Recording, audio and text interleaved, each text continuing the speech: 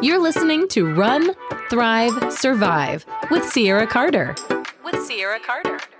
If you're looking for more energy, more productivity, and just an overall happier life, you're right where you need to be. Hey guys, welcome back to another episode of Run, Thrive, Survive. I'm Sierra, and here we're on the Quick Tip Edition, where we bring a little bit of psychology to our running ability. And today, we're driving a line through why you shouldn't miss a workout. I'm going to kind of explain the behind the scenes of why some of these, these real tough body lifters are like, you should never miss a workout, never miss a Monday. All of these things, like all these quotes we always hear that are starting to almost like be attacked, that are starting to have another side, people on the other side saying, well, you've got to be kind to yourself. That's not very kind to yourself. And then we kind of see both fluctuations, right?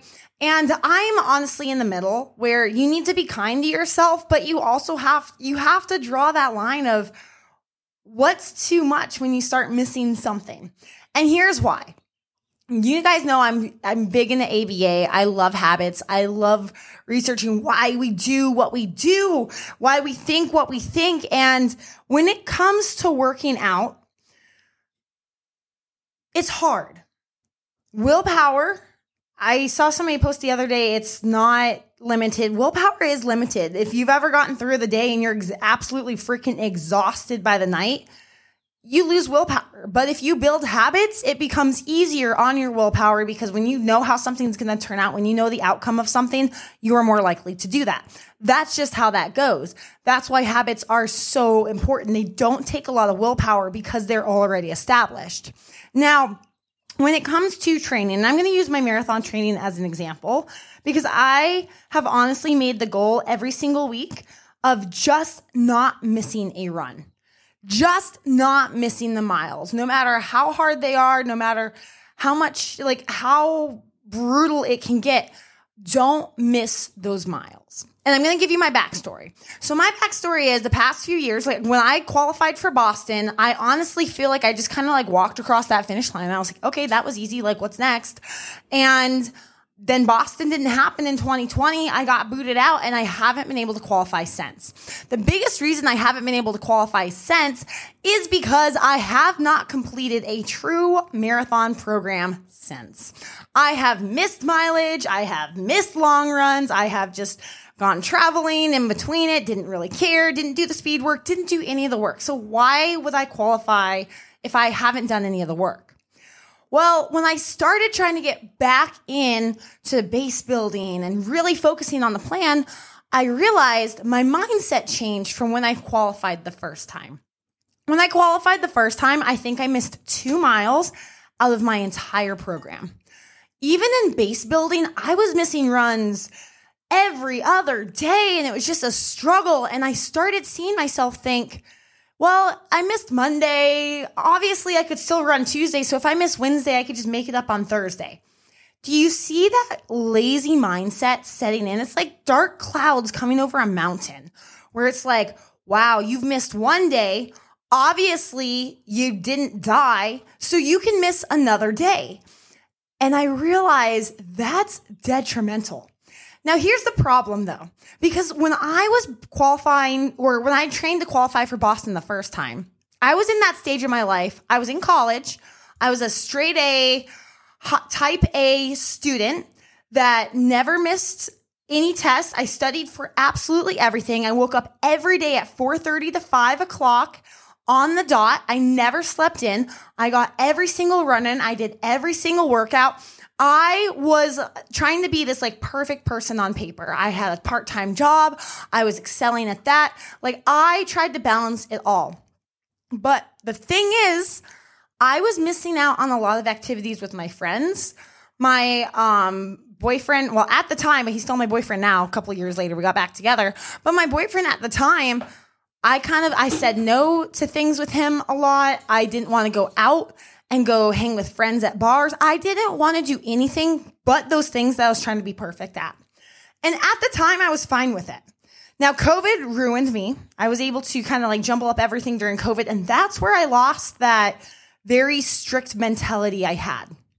I didn't really want to get up early. I didn't really care about being on top of everything. I didn't want that anxiety, that constant struggle I was dealing with during that time when I was consistent, when I was achieving everything, which sounds weird, but if you've been at that high strung personality point and something ruined it and it dialed you back, you realize I kind of missed out on a lot that I could have made memories with. I always look back on that thinking, I wish that I hung out with my friends more. I wish that I enjoyed college a little bit more. I wish that I did a couple more dumb things or traveled more. And during COVID, I took all that time and I traveled. I did not care about what was going on, where I was. I would tell people I'm turning my phone off. I'm traveling. I will talk to you later. And that's kind of how that went. And I realized now getting back into it, I have this mentality of not wanting to be strict. Of if I miss a day, it's not the end of the world. But here's where you're going to have to draw the line. If you want to achieve something, you are going to have to put everything that you can into it. You're going to have to commit to it, and you're going to have to commit to what goes along with it. And since then, the last few months have really been me focusing on my thoughts. What thoughts am I having about if I miss this workout, is it going to be the end of the world? And it's about finding that balance. So here's how I kind of did it. First, I realized, why haven't I qualified for Boston the past couple of years? Because I didn't do anything to qualify for Boston. I was honestly probably in the worst shape of my life the past couple of years because I just wanted to travel. I just wanted to do things. I didn't really care about going to the gym. I ran, and that's about it.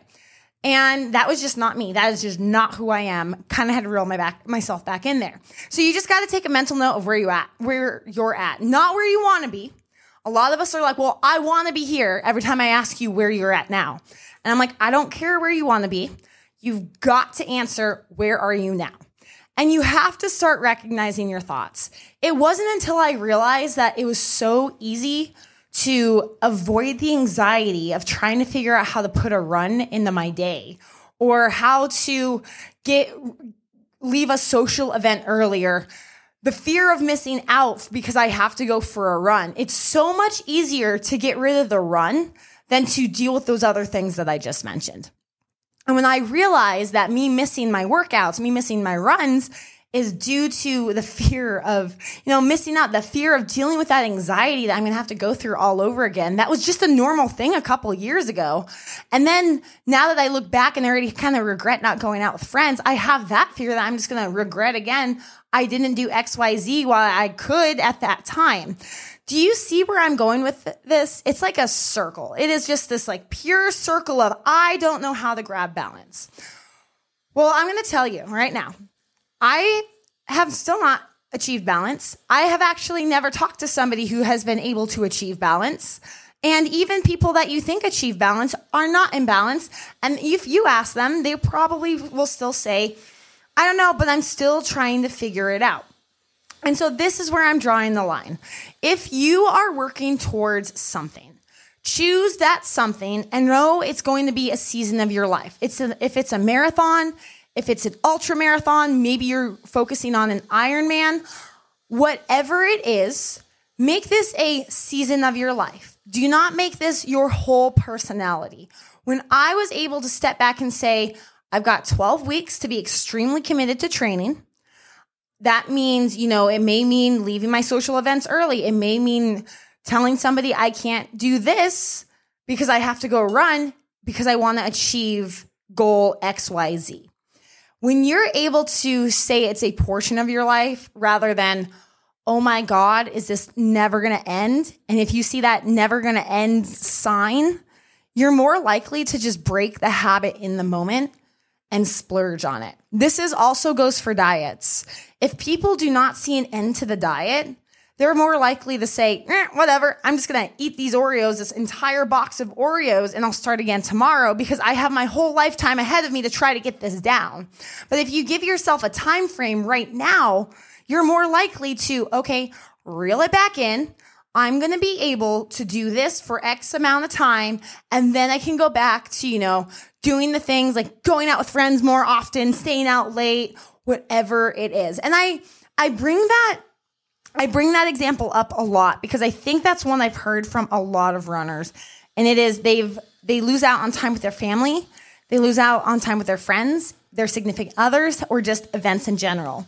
Because a lot of people that do other things, except us runners, don't really want to run. And they don't really understand that you're going to have to go to bed at like 8 p.m. because you have to get up at like 4:30 or 4 o'clock just to go on a run, just to get that run in. And that's okay. That's my last thing I want to leave you guys with is it's okay that other people don't understand. What's important is that you understand your thoughts and feelings of why it's so hard to get yourself to do everything. And then once you do miss that one run, once you do miss that one workout, it gets so much easier to keep missing because there might be a different thought, feeling, consequence on the other side that if you were to skip that event, skip whatever was in your way of the run, it might be more detrimental, maybe even to how you feel, your emotions, than just skipping that run.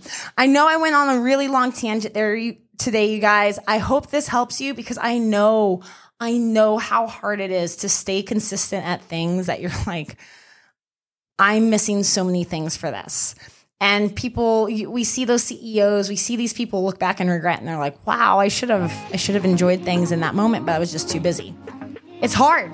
It is hard, but again, if you guys just tell yourself it's a season of your life, it's not a never-ending thing. I promise you're going to be so much more consistent. You're going to be committed, and you're going to be on fire as you run to that goal of whatever it is you're trying to achieve.